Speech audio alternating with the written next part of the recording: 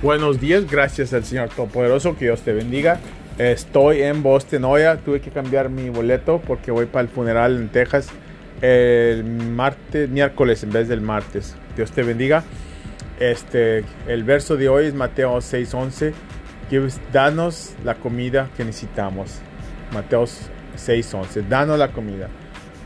Bueno, fue muy bien verte unos ahí en la oración. Espero que sigas viniendo a las cosas del Señor. En el nombre de Jesús, que Dios te bendiga y que tengas un tremendo día en las cosas del Señor. Amén. Y anímate, no te desanimes.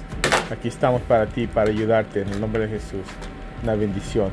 Estamos comiendo la comida de Dios. Estamos en 21 días de la misión. 21 días es esta misión. Te animo en el nombre de Jesús. Tú puedes hacerlo. Deja la carne, déjalo del Espíritu que te esté más fuerte. En el nombre de Jesús. Amén.